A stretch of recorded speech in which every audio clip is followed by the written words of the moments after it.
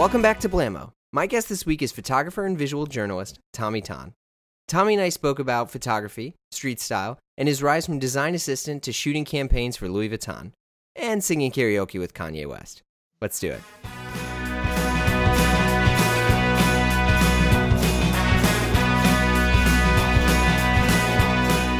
You're on. Hey. Tommy Ton, the Don, the photographer guy, the man behind the lens. How are you doing? I'm great.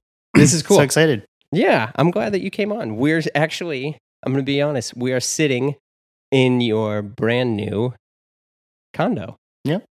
Congratulations. Thank you. Tommy Ton is now a resident of Brooklyn, New York. Yeah. It took how long?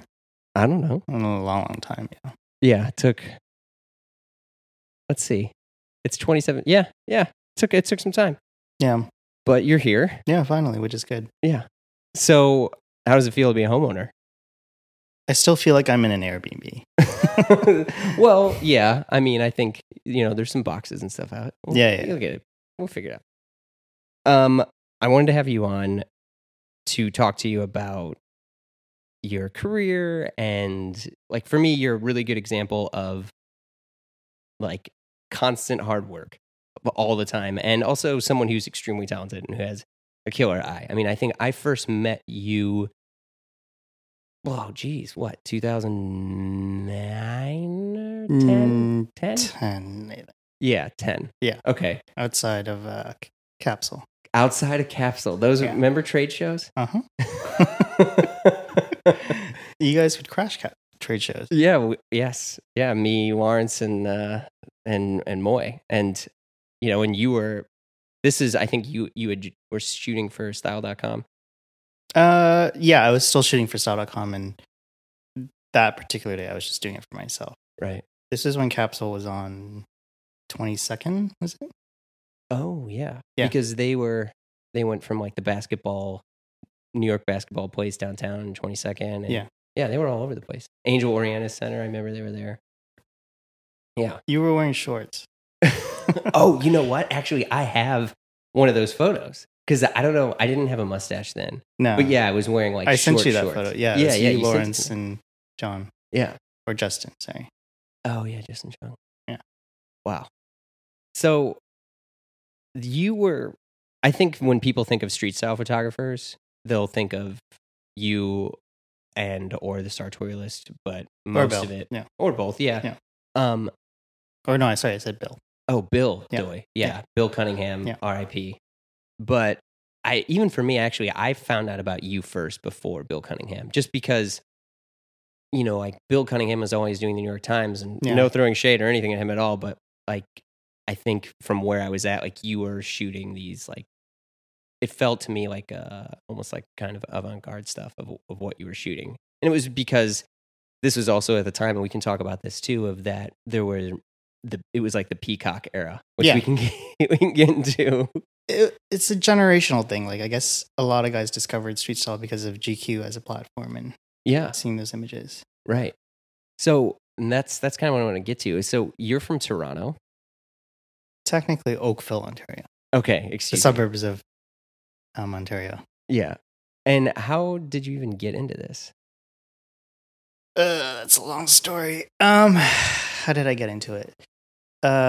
So in 2005, when I was working in retail / buying at Holt Renfrew, which is kind of our luxury department store, I just had this. Wait, what was the store called again? Holt Renfrew. Okay. I had this idea of launching this lifestyle website where I would go around and take pictures of people on the street or feature product that I wanted to tell people you could buy it here or whatever.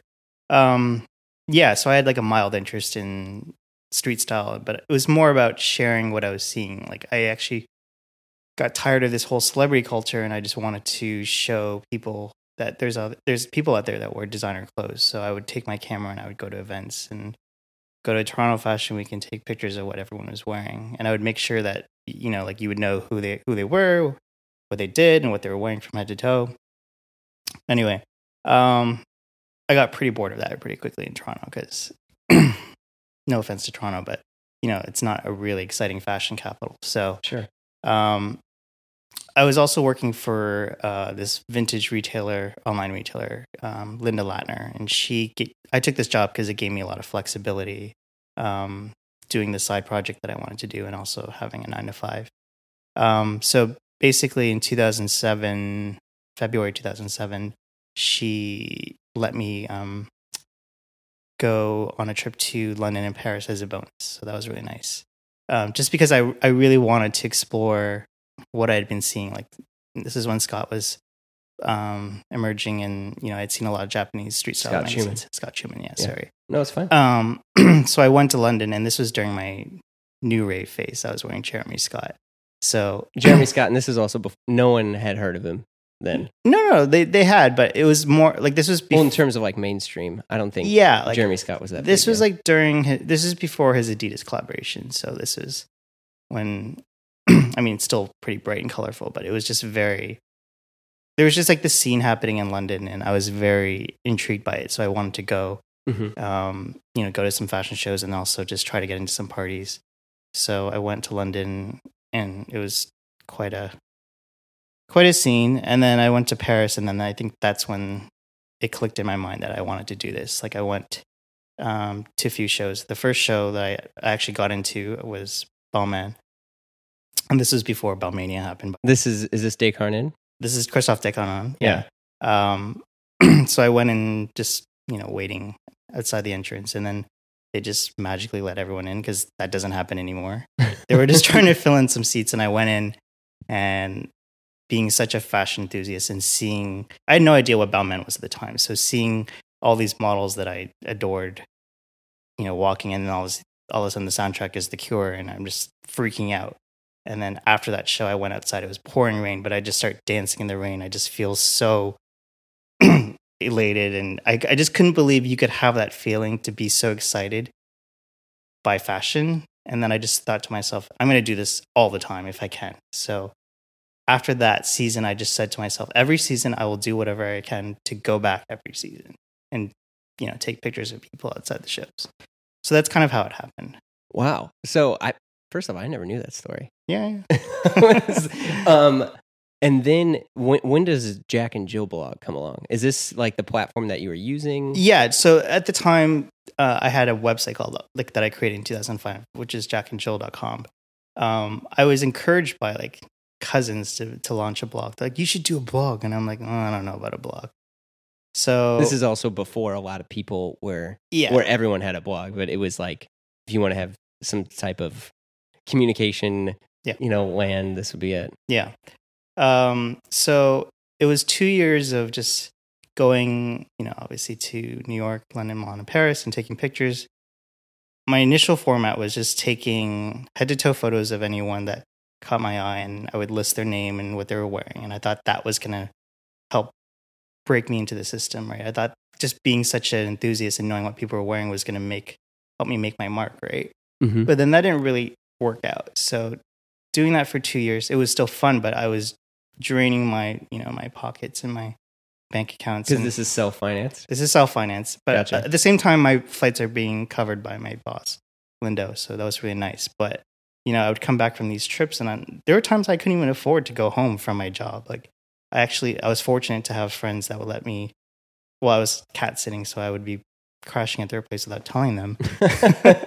Or That's okay. Or I had a friend that I had keys to her store, and God bless her, Marlene, but I would crash on this dog bed, right? So yeah, I would be spending all my money abroad, trying to pursue this, but it wasn't really happening. I mean, I was working for a Canadian newspaper or Canadian magazine, but that's not paying me enough, right?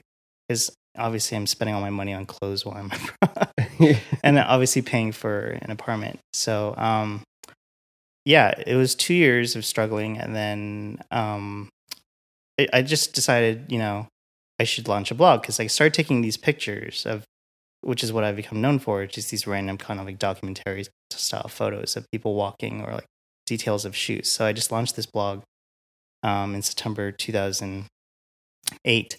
And then, sorry, when I meant 2 years of struggling, I meant 4 seasons. No, it's okay. Sorry, in fashion, fashion years are like dog years, basically. A lot happens in a short period of time. So yeah, I launched this blog, and then within a few weeks of it being launched, I started getting this reception from the industry, and I was just like, oh my God, people are paying attention to what I'm doing. But it's just the way that things were captured, and the captions I was putting under the images, they just found it funny, and it was a different point of view.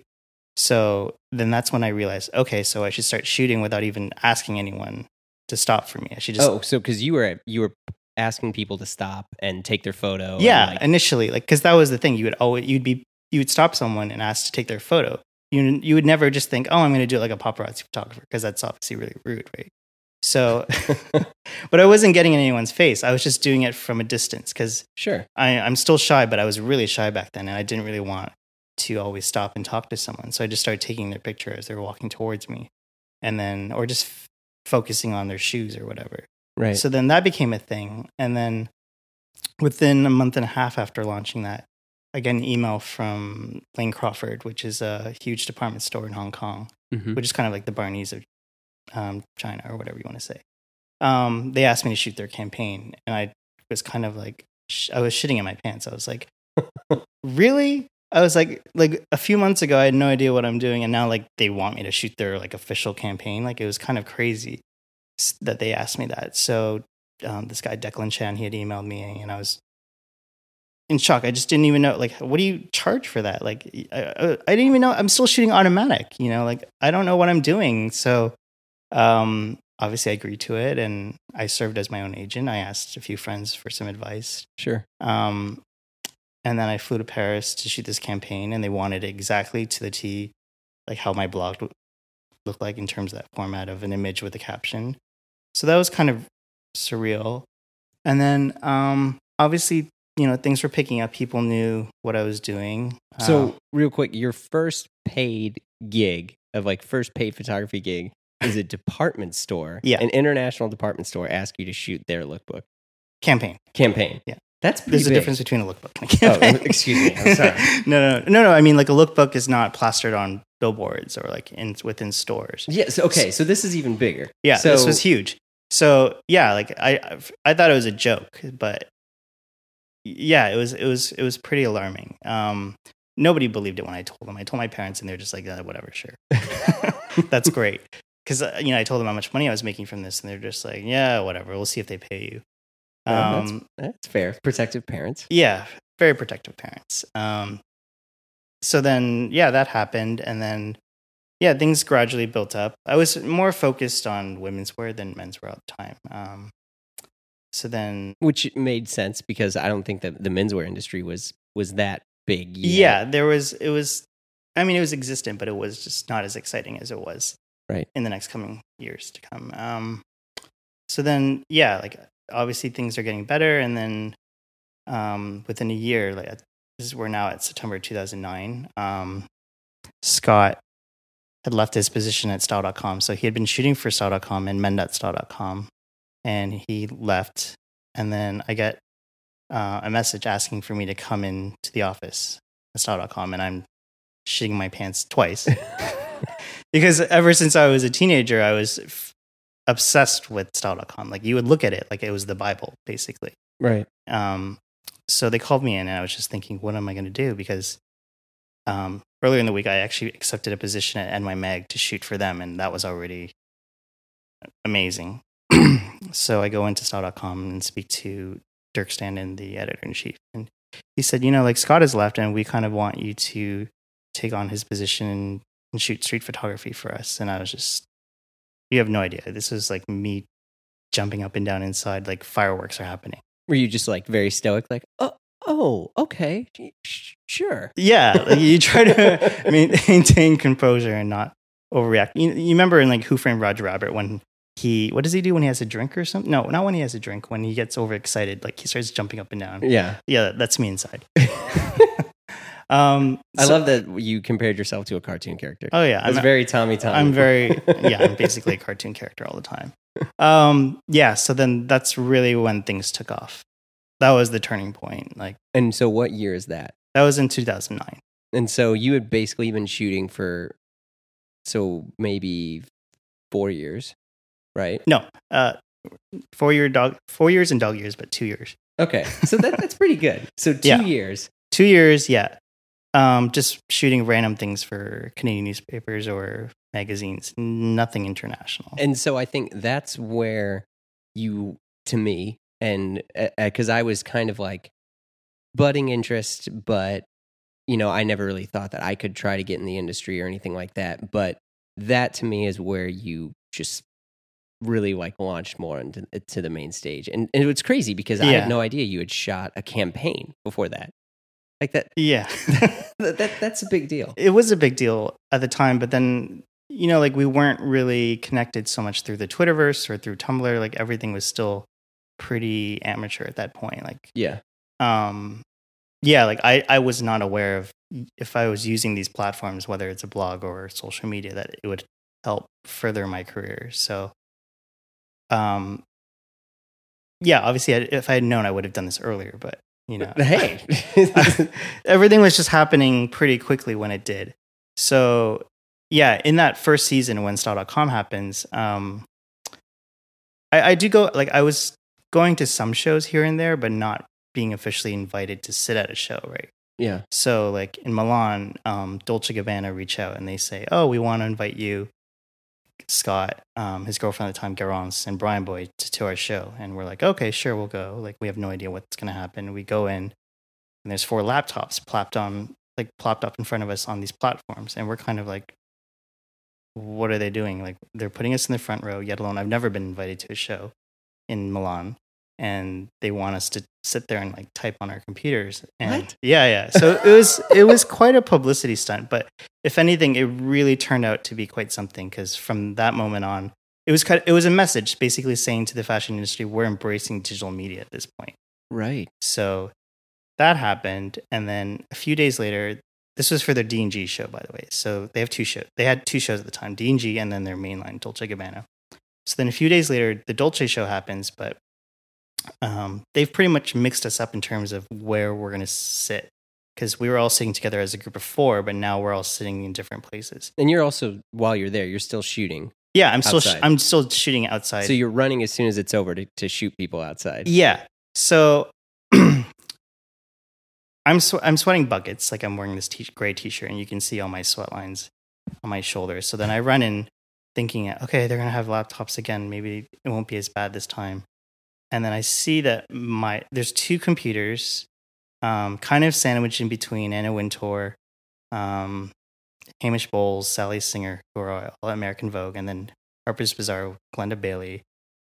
And I sit down and I'm like, holy crap, what's going on? I'm 1 seat away. I'm sitting next to Hamish Bowles, and then 1 seat away is Anna Wintour. And I'm expected here to sit here and just Twitter. Right? Oh, geez. So you're going to live tweet the I was show. live tweeting, and right across from me is like these live screens putting up anyone that's tweeting at the Dolce show. So I'm just tweeting, what the hell am I doing here? And then Hamish leans over, he's like, can you teach me how to Twitter? And I was like, yeah, sure. And then Anna's just like sitting there too, thinking like, what is going on, right? Yeah. So then a photographer comes and takes this picture, because I'm sitting there, and then Brian's sitting a few seats away as well. Brian Boy, yeah. And I mean, he's loving it. I'm just kind of like, when this picture goes out, they're going to see how sweaty I am, because I was just outside running around taking pictures, right? So now I'm like, okay, so now we're just props for this publicity stunt, but okay, it's fine. So that happens, and the next week in Paris, I start getting invites to shows. I'm just freaking out, like, I'm finally officially invited to Balmain and Givenchy, but I'm standing, which I have no problem with. Right. Yeah. So like, it's finally paid off all these months of like, struggling and just hoping one day something was going to happen. But at the same time, Style.com happened, but then now I'm being invited to shows. So I'm just like, everything's coming into place. Like, it's all happening. And you're getting paid. And I'm getting paid. Yeah. Yeah. So that was just the start of it. And then a few months later, I get a message from Andy Calmer and Michael Haney at GQ, and they asked me, we'd like to meet you and discuss about you possibly shooting for us. Because prior to GQ.com, it was men.style.com, basically. Right, yeah. So when that folded, Vogue and GQ all had their own websites. And that's when the magazine started realizing, we're kind of lagging behind. We all need our own websites. Right. And I think also at that time, too, so you were shooting for Style.com, primarily women's. And then this is when you're getting ready to shoot for men's, I think like this was also times where, Lawrence Schwassman, me and, Sartorially Inclined. Yeah, Sartorially Inclined. .blogspot.com. And yeah, we were all looking every day after Fashion Week. Yeah. And it was almost like I can't believe I'm going to say this, but it really was almost like Christmas morning because you'd wake up and you'd want to see what the new photos were. Yeah. Because I don't think people realize this, and this is something. So this is pre-Instagram. Yeah. This is Twitter wasn't really that widely used. No, not yet. And so you couldn't see exactly what was happening that quick. Yeah. And so, but you were that guy. You were that person that was starting to do that. That was showing photos of this is what people are wearing right now. Yeah. Not 6 months from now, not this. And that was huge. And so for me, I was like, oh, you could actually see the difference in between the cities. Yeah. When you would shoot in Milan, you're like, that's the Milan guy. That's the Parisian guy. Yeah. And that was wild. It was crazy to have, just to start from scratch and have this platform on GQ. And they gave me the flexibility just to do whatever I wanted. And at the same time, I was also doing Style.com for women's, and I was just freaking out. I was like, how is it that I had nothing before and now I have these two jobs, right? Like I was on top of the world, but at the same time I was like, oh, I have this pressure now to have to deliver. And also Style.com was like, well, if you're working for GQ, you could do menswear for us too. And I was like, oh shit. So now you're shooting women'sstyle.com, men'sstyle.com, and GQstyle.com. Yeah. So doing that every day was a lot. And I did it for, I think, 4 or 5 years. So if anyone ever asks, oh, yo, Tommy, you want to get some dinner? I'd be like, I got to go home because like I've been out all day and I have to work all night. And like you go through thousands and thousands of images. It's quite hard. And you lose sleep accumulate over a month and you're just so tired. And it's not, I don't want to hang out with anyone. It's just, I have to do these jobs because they're so important to, obviously everyone's watching and they want to see what everyone's wearing. At the same time, it's like, it's my career. It's my back. I have to make sure that I'm staying consistent. So. Yeah. Because I guess other photographers at the time, say someone like Mario Testino. Yeah. Right. He takes photos and that's it. Yeah. He doesn't really have to edit. He kind of chooses the selects maybe, but he's not doing what you were doing in the case, which is taking all the photos, looking through them, choosing what you're going to send on to the editors. And I mean, you had to do every part of the job. Yeah. So, I mean, how did you keep from getting burnt out? You just do it for the love of it. And I was just very passionate. And I think when you have the support and encouragement of, followers, and I mean, your ego starts getting a little bit big because obviously, people are telling you like, oh, your photos are really great. I'm so excited that you've taken my photo. And then you're just like, oh God, I have like this obligation to make people look good. So then you want to always be you just want to be everywhere at all times, and you want to make sure you get the right photo and you publish something nice. But although when I look back at it, I don't think I was taking the greatest photos, but it was just basically documenting exactly what people were wearing. And obviously things were a bit questionable at times in terms of what my focus was, because I didn't come from a menswear background. I just was focusing on what I thought was colorful and what made sense. So obviously I was learning just as much as everyone else was looking at the pictures. Yeah, I think that's what separated you also from other people that were trying to do that, because what you just said is like you weren't trying to capture that designer piece. You were more capturing how everything was framed together, like how the color of what the person was wearing, the contrast versus let me shoot that label. Yeah, I mean, I would generally do that for women shooting a certain brand or label, but then with menswear, it was just like I have no idea what's fashionable. I was shooting cargo shorts at Pity. And like multiple bracelets. I thought that was cool. But then we all thought that was cool at the time, right? That's true. But I mean, it was cool at the time. So there you go. No big deal. And like stacking your leg up on the Pity wall and then like pulling out a cigarette. Like that was cool. It was cool. Yeah. And then any guy that was interested in fashion, living in New York or whatever, was looking at these pictures thinking, oh, I want to be part of that, right? Yeah. I mean, I was. And I would say, I know you're not going to say this, so I'll say this, and you can agree or not agree. I don't really care. But I'm saying this because I totally believe it's true. You created some menswear personalities from this.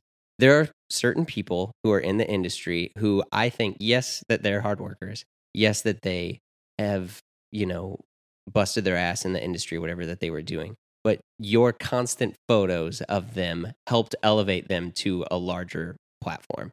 And you don't even have to respond, but you were doing that. I don't want to say I created anyone. If anything, I help. Like, I had this amazing platform, which is GQ.com and style.com. And I kind of just helped, which everyone's looking at. Which everyone was looking at. And it's kind of like I help popularize, a certain movement and glamorize something. I was part of it. I don't think I was instrumental in building anyone's career or personality. I think everyone is there for the right reason at the right time. And, like, I think it's kind of funny when people say, "Oh, I owe my career to you," or "You owe that person." Or that. So people have said that to you. Some people have said that. And I think it's ridiculous. I didn't do anything. All I did was just take someone's picture, and like, obviously, like, to me that means the world when I can capture whether it's Josh or Eugene looking fly as fuck. Eugene Tong, Josh Paskowitz. Yeah, right.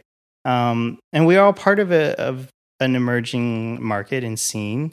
Like, menswear was just growing rapidly at the time, and you had to put faces on, on industry heroes, and these guys were just so cool. And yeah, I remember when I first saw Nick Wooster, I was kind of like very intimidated by this guy, but it was just a way of helping me build relationships and meet people, because I just like when I started in women's wear, I didn't know who anyone was exactly. I mean, you know who the models and the designers are, but you don't know who buys for what store, who edits what magazine, right? Yeah. I mean, they were just people that looked really cool. Yeah, they were just people that looked really cool. And I was just, I'm very grateful that they were there and that there was someone to photograph. I mean, I don't see these people in Toronto. So true. I was just really excited to see them, abroad. So this is where I want to talk about, so a lot of people were, like I was saying, were watching and reading min.style.com. Yeah. Looking at your photos, and on GQ.com. And on GQ.com. Yeah. And this is where, I don't know if you want to talk about this, but I'll at least try to get you to talk about it. You got reached out to from one of the biggest pop stars in the world. Oh, Mr. West. Mr. Kanye West. Can you talk about like how that happened? If you're referring to that photo of him and Virgil and Don C and Farnsworth and the infamous Parisian the infamous photo. So that happened in, when did that happen? This happened before style.com ever happened. This at the time. So when I was in Paris shooting that campaign for Lane Crawford, to rewind, that was happening at the same time as the menswear shows. I thought, okay, I have some time to go to some shows. So this was like outside the Comme des Garçons show, and there was me and another photographer, and we were just like standing around, whatever. And then Kanye arrives, and I'm just like, oh yeah, cool. Well, I wasn't a really big fan of Kanye at the time. I mean, I liked a few of his songs, but this was also before. I mean, this is right around the time Graduation was gonna come out. Yeah. Was it 2007? I think January 2009. Okay, this is after Graduation. Okay, after Graduation. I think this is just before 808. Yeah. So he comes with his entourage, walking, whatever. No paparazzi whatsoever. So they see me and this other photographer. And by the way, this is before I was even known or anything. And then they just stop, assemble, and pose. And me and the other photographer look at each other. We just think, all right, let's just take this picture. Yeah. And we did. And I don't know. Oh, yeah, I posted on my blog. And, not that I was credited, but it circulated. Just because when you think back to that image, like how crazy it was just to see these guys dressed like. That photo circulated. Those looks circulated. I mean, South Park. Yeah. So the fact that inspired a South Park episode. I mean, that was out of my control, but just to show you how influential that photo was, just the fact that they looked like caricatures of themselves, but they were still like the fact that they were carrying like Goyard and Louis Vuitton luggage, and like you can't even recognize Virgil, like him in his like Raf Simons Marvel shirt and Montclair puffer, but you're just and red. Like, was he wearing red framed glasses without lenses? I don't know. Maybe. Yeah. But it just the fact that just the thought and attention to detail to their look, and the fact that when they stood together, it was like they were like a gang. Yeah. I would have called them like Kool and the Gang. But then Kanye reached out to you a few years later, right? Yeah. So a few years later, thanks to the exposure I got from Style.com and GQ, Kanye was a fan of what I was doing. So in Paris, he came to some shows in Paris. This was in 2011. Mm-hmm. He was making his rounds, going to the shows. He was going to some shows with a friend of mine, Anna Della Russo, who's the fashion director at Vogue Japan, and she was becoming like a street style star at the time, or she was. I don't know. Me and other photographers. I didn't create anyone. Humble Tommy, it's okay. So this was outside of a show, and things are crazy. This is in Paris, so like people are running around trying to look for their car, and then Anna had left the show with Kanye, and I couldn't even get to that scrum because like it was just a bunch of paparazzi photographers surrounding them. So Kanye leaves Kanye leaves Anna, and Anna finds me. She's like, Tommy, Kanye wants to meet you. And I'm like, huh? She's like, we need to find him. And I'm like, okay, sure. So she grabs my hand, and we're like running through this traffic circle, which is Place de la Concorde. And like, we're looking at cars with like, you can't see into anyone's cars. And I'm like, how are we going to find Kanye? Yeah. So like, luckily he sees us, and he opens the door, and he pops out, and he's like, hey man, like I'm a huge fan. And I was like, hi. I was like, all right, cool. Kanye's a fan. Something's happening. All right. So I just met him really quickly, and he was really nice. So then like a few days later, this was on the eve of my birthday. Mm-hmm. I was going out to celebrate with my friend Christine Centenaro, who's a stylist who works with Kanye right now, and Stevie Dance. And we were at dinner, and then she's texting Kanye back and forth because Kanye's a huge fan of Christine's style. And he's like, yo, what are you doing? And she's like, oh, I'm out for dinner with Tommy, and at midnight it's going to be his birthday. And he's like, yo, I'm coming. So he shows up with Virgil, and I'm just like, all right, cool. This is like happening. So like midnight strikes, and he's like, yo, like let's get some champagne, celebrate your birthday. So you're celebrating, you go from living in Canada to celebrating your birthday with arguably the biggest pop star in the world. Yeah. So time changes, man. Time does change. Yeah. So, so that was really fun. So we all just like had dinner, we celebrated, and then he was like, yo, let's go back to my hotel and just like sit and just like have drinks. And I was like, all right. So we go back to, where was it? The Bristol? I can't remember what hotel it was. So we just go and we sit in the lobby, and we're just talking about fashion because, he's obsessed, and he just wanted to talk about clothes and stuff. And then we're a little tipsy, and then obviously I admit, like what I'm a huge fan of. And I was like, I really love 808. 808's my favorite Kanye record. So he's like, so what do you want to hear? And I'm like, I don't know, Coldest Winter. And then he starts singing. Are you serious? Yeah. And then I'm like, can you do Streetlights? And then we start singing Streetlights together. And I'm just like, oh, I didn't know this. Yeah. So I'm just like, why isn't this being documented? Yeah. So that was really fun. And then he was just talking about how he wanted to launch his own line. And Christine and I were like, just do it. But we're just trying to warn him about, certain directions he should go. But it made sense for him to do it.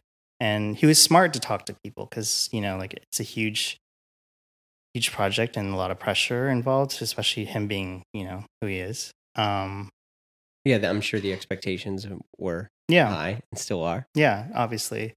And yeah, it was also, just sitting there and just exchanging ideas. I remember this was at the beginning when Virgil had his, like fantasy about launching his own line, and just the two of them, like they were telling me about their internship at Fendi and how no one would listen to them. And, we were just like, just do your thing. Who cares? Just manifest it. And then, I mean, just to see where the both of them have come, and not in terms of celebrity, but in just being able to work as hard as they have and create these two empires. It's quite amazing. Yeah. I mean, that being Kanye has Yeezy, his clothing line, and Virgil has Off-White. Yeah. I'm very, very... Which shows at Paris Fashion Week. Yeah, exactly. And yeah, I'm to say that, I mean, I'm not really good friends with Kanye, but I mean, I'm friends with him, but just to see that, it's quite remarkable. I'm very proud of both of them just to see that level of influence they've created within the industry. Right. Because they were outsiders, basically. Yeah. I mean, and I think, I don't know what year this was, but there was when Lawrence and I were at Pity, I think this might have been Pity. This was a year after. Okay. So this is basically 2011. Wait, when did this happen? Was it 2011? All these years blend together. So now this is, so 2012. Yeah, you guys come to Pity for the first time, right? Yeah, this is when we were doing Run of the Mill, and we're at Pity, and I think we were just super hungry. So we piece, and we heard that Kanye was in Florence. And Lawrence, I'll say it on here, and he says this publicly all the time, he is the biggest Kanye West fan ever. I've always talked to him, I was like, what's your dream job? He's like, just work with Kanye West. And I'm sure he doesn't care that I say this. And so we leave to go get food. And you're like, and we're like, Tommy, you want to come? And you're like, no, I got to keep shooting. I got to keep working. I never eat during Pity, by the way. The other thing, which I don't think people realize this, is it may look like you're standing around with your camera, but you're working. You're looking for people to shoot. And so, because I remember I was like, well, why doesn't Tommy want to hang out with us? And it's like, because he's working and we're here trying to work. It's just like, the thing about Pity at the time is just, you have to always be on your game. You always have to keep your eyes open. You never know what's going to happen, right? Yeah. So, you guys are like, come out to lunch with us. And I'm like, I can't leave Pity. I have to stay here, right? Yeah. And for those who don't know, I apologize. Pitti Uomo is a menswear trade show in Florence. But I assume if you're listening to this, you know what it is. Yeah. And so we leave. You guys go out for lunch, and then I'm messaging a friend of mine, the guys from Art Comes First, who have this design collective. So one of them was like, oh yeah, so Sam will be here soon. And I'm like, okay, can't wait to see Sam, because I wanted to photograph my friend Sam Lambert. And then Sam comes over with Kanye, and I'm like, oh, hi. What are you doing here? So Kanye arrives, and he's at Pity. Yeah. So then, obviously, I took a few photos. I'm like, okay, good to see you, whatever. This is white dinner jacket Kanye. Yeah, white dinner jacket Kanye. Yep. So I was like, wow, you're in Florence. Good to see you. He shows up. And then he goes away, and then you guys come back from lunch. We're like, hey, what's going on? What did we miss? And I'm like, you're not going to believe this, but Kanye is somewhere around here. And Lawrence is like flipping out. Yeah. Justin Chung is like, what? Yeah, that's right, because Justin Chung was there. Yeah. Oh, yeah. Jeez. Yeah, that was... the one moment you guys were hoping for all week. Yep. It always slips through my fingers. Yeah. That's kind of my life in a nutshell. Yeah. So eventually, and this is, I want to pay attention to time and stuff here, but eventually you stopped shooting for Style.com. Yeah, I did, because when it folded in 2015, rest in peace, the original Style.com. Yeah. It's because Condé Nast decided to cut Style.com and turn it into an e-commerce site. So it was heartbreaking for that to happen, not because of me losing my job, but just because, anyone that was in fashion, you go to Style.com as a source, your daily source, basically. Right. It's basically your encyclopedia or your Bible or whatever you want to call it. So that was really sad. And also just being part of this group of people that worked very hard to publish, breaking news or just beautiful imagery, or just a place for you to feel welcomed and connected with, right? So when that folded, I thought, okay, you know what? I'm going to take a break and not have to worry about delivering day-to-day coverage for anyone. I'm just going to focus on my own website, which I launched at the time. Mm-hmm. I was reached out to move on to Vogue, which is some of the editors moved on to Vogue, but I just thought it just didn't feel right. And I also had finished my GQ contract just prior to this. So, so it was a time for transition, and it was time to focus more on things that I wanted to do, not necessarily just all street style, but being able to shoot for designers, whether it's behind the scenes or backstage. Yeah. And because you stopped doing Jack and Jill blog, which was your original platform, right? Yeah, because I just thought. So did you get rid of it? What? I got rid of it just because I felt like, no one was referring to me as the Jack and Jill guy. I was just known for who I was, Tommy Ton. So I just thought, okay, why don't I just launch a website just under my name and it was more of a strategic decision to do that, and it felt smarter. And plus, I wasn't like 25 anymore with a random blog called Jack and Jill. Hey, it's fine. Yeah. So one of the other things that you are known for, in terms of your street style photography and your photography in general, is backstage, which you had just mentioned earlier. And I think if anyone follows you, you're known for having a lot of these like really cool behind the scenes and sort of wizard behind the curtain look of what's happening at these shows while they're happening. And one of the biggest ones that you were doing, and I think you still do this, and you can correct me if I'm wrong, I'm sorry, is the Victoria's Secret show. Ah, okay. How did that happen? I don't do that anymore, but you did it for a few years, I right? did it for 6 years. Okay. Because I was doing it for style.com. So, that was pretty amazing. Yeah, so like 2 months after I started at style.com, they reached out and they said, oh, they want you to shoot backstage at Victoria's Secret. And I was like, whoa, that should be really fun. I mean, it's doing nothing for me personally, but I mean, just to be there, like the amount of friends that I have that are going to be so jealous, right? Right. So, yeah, I mean, Miranda Kerr's walking around, and every other Victoria's Secret is known for having the biggest and best supermodels in the world. Yeah, like all these bombshells are pretty much running around in their lingerie, and I'm just like, okay, cool. Were you on the jet at that time? The jet only happened when we went to London for that show. Okay. So because it was being done in New York. Yeah, it was primarily done in New York, and then when they did their show in London, they had a private jet, and I got to ride the jet with the Angels, with other press and photographers. So that was really fun. They did it again this year for Paris, but I didn't get to do it. So it was 6 years of shooting a Victoria's Secret show. So that was really fun. Yeah, what is that like?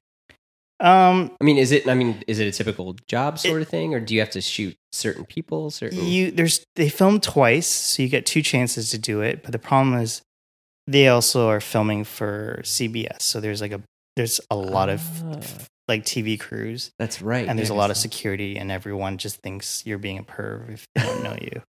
But they don't understand. I'm trying to focus on the details of the lingerie, not some girl's breast. Yeah. So, but and I'm also thinking in the back of my mind, my male readers want to see tits, right, and ass. So that was definitely a highlight of the year, because it's just a very intense 8 hours. Right. But being around these beautiful women, it's just, you do pinch yourself. You're just like, oh my God, I can't believe I'm here. Yeah. Jeez. So a couple other things I wanted to go over with you is, before we did this, I have like this saved photo thing on my computer. Most of them are photos that you've taken, street style photography. And I break them up in specific years. And like, okay, this is 2010, 2011, 2012. And I realized, because I put them in iPhoto now, and iPhoto like organizes your stuff pretty easily. And as I'm looking through it, I realized like there's this perfect example of basically street style evolution documented through your photos. And, we go from seeing the kind of 2010, 2011, 2012, where it was like Italian menswear thing, like people are in suits, people Sprezzy. The whole sprezzatura, the purposeful dishevelment or whatever people say. And to now where it's streetwear. And then like, I remember, Hood by Air. And then that's kind of, I think that guy is even taking a season off now. So the thing I'm getting at is, thanks to your photos, you actually have this visual representation of an evolution of men's style, including women's. Like, are there any like certain things in that you noticed or that you like that you're looking at now and you're kind of being like, oh, this was good. This won't ever go away. This is. I don't think you ever wish anything to go away. I think from perspective of documenting, let's say if we focus on friends and individuals, let's say, or even you, Jeremy, like just like when we look at how, I wouldn't say but like, don't you think it's quite amazing to see how visually informed we've become in such a short period of time, and that we have adopted so many different looks and trends just because we've had this access, right? Yeah. So, and thanks to, primarily, I guess, street photography in some ways, it kind of makes you think, oh, if that guy is going to wear it like that, I can do that too, right? Yeah. And I just feel like we're a little bit more experimental in the way that we dress as opposed to celebrities, right? I mean, Kanye is a different example where he's all over the place, but, like people worship the way he dresses. But then, for someone that is really passionate, you can look at how someone's dressing in Tokyo or... Like Stephen Mann, I think, is someone who I always Yeah, would exactly. look at. Yeah, you look at these individuals who work in the industry and that understand how to wear clothes, and they're quick to make you want to change everything that you own, right? Yeah. I mean, that's me in a nutshell. I Yeah. look at this and I was like, I want to look like that. Oh, crap. I have all these clothes. How do I get rid of it and then move everything to that? Yeah. Like, I remember what you first wore to Pity. You were wearing... What were you wearing? You were wearing... I was wearing Isaia and Cucinelli. And then I remember I thought I was But really it was cool the mix of how you were wearing it. because I wore a Cucinelli vest over a Supreme parka. Yeah. I was like, check it out. And I remember, and Tom Brown sweatpants. And your pom-pom. Yeah, and your pom-pom. And Tom Brown sweatpants and your pom-pom hat. Yeah. And I remember you got one comment from this one kid in London, who I won't name. And he was just so harsh. But I just realized...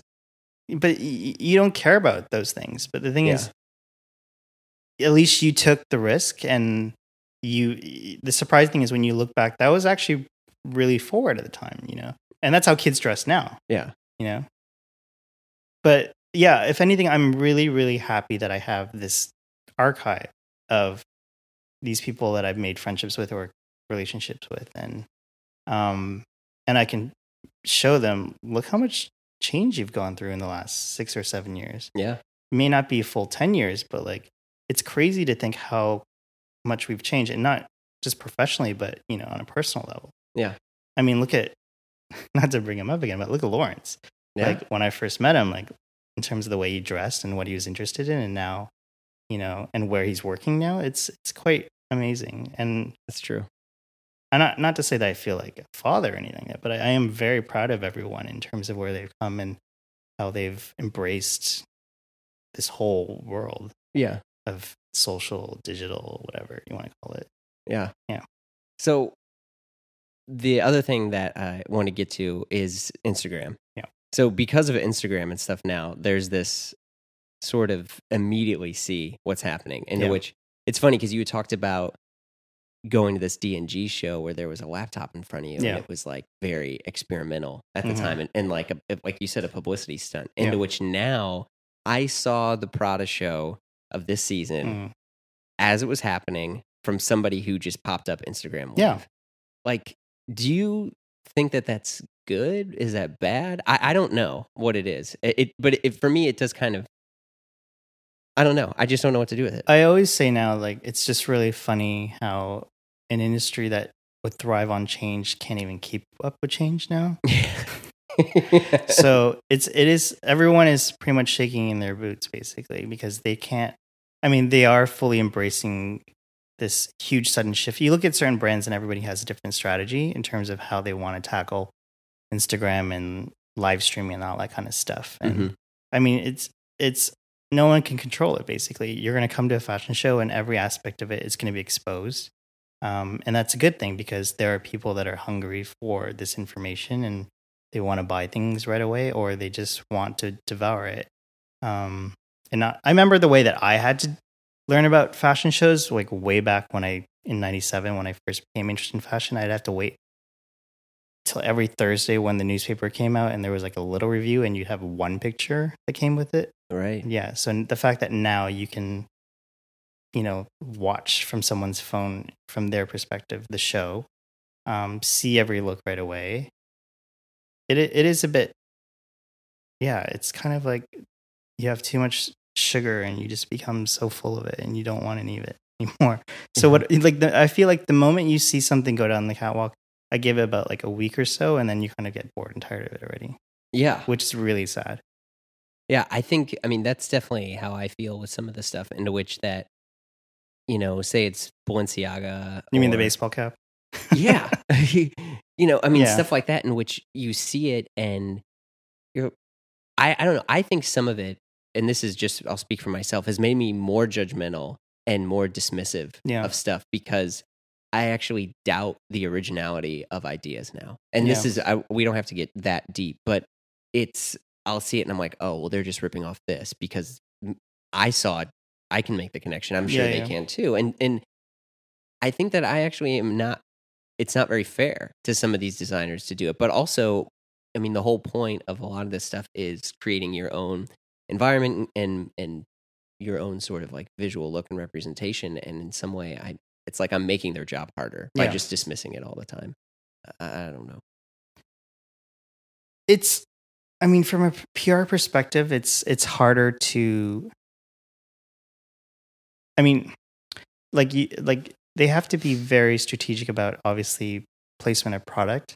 Yeah. In terms of what happens with it after, like, are they going to lend these samples out to a certain celebrity or digital influencer? Or, I mean, that's the problem now. Like, things just die out really quickly. Like, you think it's cool when you first see it, and then, like, you know, the moment that you see a bunch of kids wearing it and they're Instagramming selfies of themselves wearing it, you're just kind of like, it hasn't even fully reached all the stores around the world, and you're over it. Yeah. You know, and like, I really do miss that sense of anticipation and excitement about a product coming, and you know, you've seen the ad campaign and you can't wait to finally buy it, but now it's just before it's even, you know, been advertised properly, you're just over it already.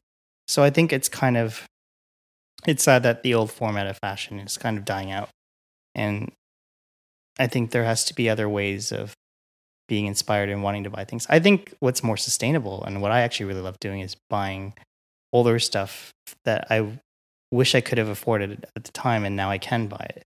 And I think that's kind of more interesting when like someone archival pieces, like archival stuff, or thanks to like Grail, you know, like you can go back and buy things that, you know, you were searching but didn't have the chance or couldn't find. Mm-hmm. And I think that takes someone with an eye to be able to mix it all together and not feel like, oh, I have to wear that because it's in season, you know? Yeah. I mean, it's less about the new and more about like those key pieces. Yeah, exactly. Over the years. Because I just feel like when you know that someone else is going to be wearing it at a fashion show or an event, you're just kind of like, I don't want to wear that. Yeah. Because everyone's going to recognize it right away. Yeah. Yeah. Like, I don't know, say striped jeans or whatever that is, or striped jeans. Well, I mean that people, because that one thing I've noticed now is the athleisure niche of everything. And so it's like jeans with stripes down them, track pants. I mean, don't get me wrong, track pants are dope. Yeah. But yeah, like everything it appears to be like sportsified. Which is not even a word, but yeah. Well, yeah. As much as I love street style, it's kind of a shame when someone ruins it and you're just kind of like, oh, come on, really? No, like you have someone like Eugene Tong who can make anything look really cool. And then when you see someone else do it that's well known, you're just kind of like, oh, why'd you do that? Now you've kind of ruined it for everyone else. But it's a double-edged sword. You kind of have to be like, well, yeah, obviously you want to spread these images all over social media, but at the same time, you don't want everyone to be wearing it. So yeah, right. I mean, I had a friend into which I would tell him, because this is when I was super into like Boris and CCP. And I remember that phase. And I was telling him all about like Boris and CCP. Yeah, and he was like, oh, this seems kind of cool. And I was like, yeah, you know, I'm saving for this jacket. I hope I can get it. Yeah. And then the next day I saw motherfucker had the jacket. And I was like, hey, I was saving for that. You know what's sad is I'm actually guilty of that. Where I'm Well, I've definitely done that from you. I've been like, oh, Tommy had this cool thing. And I'm like, oh, maybe I can find it on eBay. Oh, really? Yeah. I could have just given it to you. I wouldn't have. Well, nothing ever looks that great on me anyway. Whatever. But yeah, so I know we're starting to wrap up a little bit, but now that you're here in Brooklyn, in New York, permanently, at least, more or less. It's kind of like my home away from home. Yeah. What sort of stuff are you working on now? What am I working on now? I'm actually working finally. It's taken quite a bit of time on my first book. I can't talk too much about it, but yeah, it's been years and years in the making. I mean, I think it'd be ridiculous if I were to do a photo book and call it my 10-year retrospective, which it has been now 10 years. But yeah, it's a fun little side project that I'm working on. You know, in between the seasons when I'm not, shooting at shows, I'm shooting, whether it's an editorial campaign. No, what's an editorial? Not an editorial campaign. I hear you. A digital campaign or something like, like it's nice to have steady commercial clients. I guess when I stopped doing, here on a side note, when I stopped doing the coverage for GQ, right? A lot of followers in the men's world were concerned about where these images would go that I'd be publishing them. And I have to admit, they don't go anywhere except I'm holding on to them for my archive and for my book. Well, it's good that you own them. Yeah, and I own them. And and I have to say people have lost interest in what I'm doing. I know that for sure. But I do work a lot on commercial jobs, and obviously I have an apartment to pay for. And but yeah, it just ranges from, whether I'm working for Michael Kors or Marks and Spencer to Loewe or Louis Vuitton. It's basically making the right choices, and whether I'm doing something for free, it just pays in work later on for other things. Mm-hmm. Wow. I'm a little bit more quieter in terms of the presence I used to have, because I obviously had the platforms with Style.com and GQ, and I think things are different now for sure. I think we're just full in terms of how much access we have in terms of content and being able to buy things and that kind of stuff. Yeah, that's true. I mean, there is a lot of, because I think at least at the time when we were talking about the Style.com, there was no other place that was doing street style. Yeah, or there was, but just not to the degree where now, like, you can just check to, like, if you're someone photographed a lot and you just check to see who's tagged you, like, overnight, you can see how many people take pictures of you. So basically, yeah, there's plenty of photographers, and I'm not saying that everyone takes bad or good photographers, but the coverage is, regardless, always going to be there. If you're inside of a camera, you're going to be shot.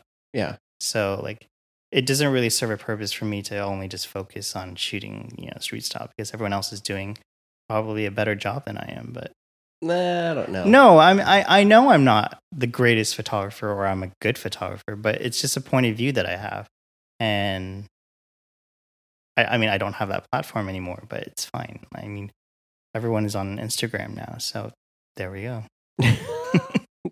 Yeah. So that's cool. So you're working on a book, and I mean, obviously you're shooting campaigns for, campaigns are little jobs here and there. Yeah. Well, that's incredible. I mean, we're wrapping up a little bit here, but I want to ask, like, is there any other stuff you want to add? Is there stuff you want to mention or plug or? Oh my God. I'm not gone. I'm still around. Well, that's definitely, I don't think there's a single person who thinks, I mean, I know that for me, there are, yes, you were saying there are a lot of people who are taking sort of Fashion Week shows, but there are still only a few that, for myself, that I want to look at. And, for me, it's always been trying to find, like, the Tommy photos. Yeah.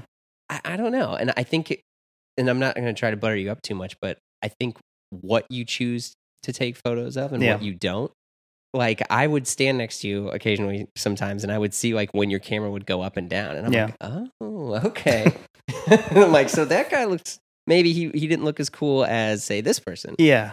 Well, I've learned you really do have to keep an open mind in terms of what you're shooting, because you just can't be really picky, because you never know if something's going to appeal to you later on down the road. Like, I mean, there's a lot of people who 5 years ago I would have thought they looked ridiculous, but when you look back at it, they were pretty ahead of the curve. Right. And just, wait, who says ahead of the curve? Ahead of the pack. It's, hey, man. Sorry. But yeah, like, I really love shooting people with an individual sense of style, and the ones that you want to mock are the ones that are actually they're the ones you're gonna remember. Yeah. If Kanye wasn't the one in that group, then we would have just laughed that off. But the fact that it was Kanye, that's why we look back and think, holy shit. That's true. Yeah. I mean, the monogrammed Goyard and LV, and that was a cool time. Yeah. So, well, thank you for coming on and doing this. And thank you so much, Tommy. All right. Thanks so much. All right. Bye. Bye.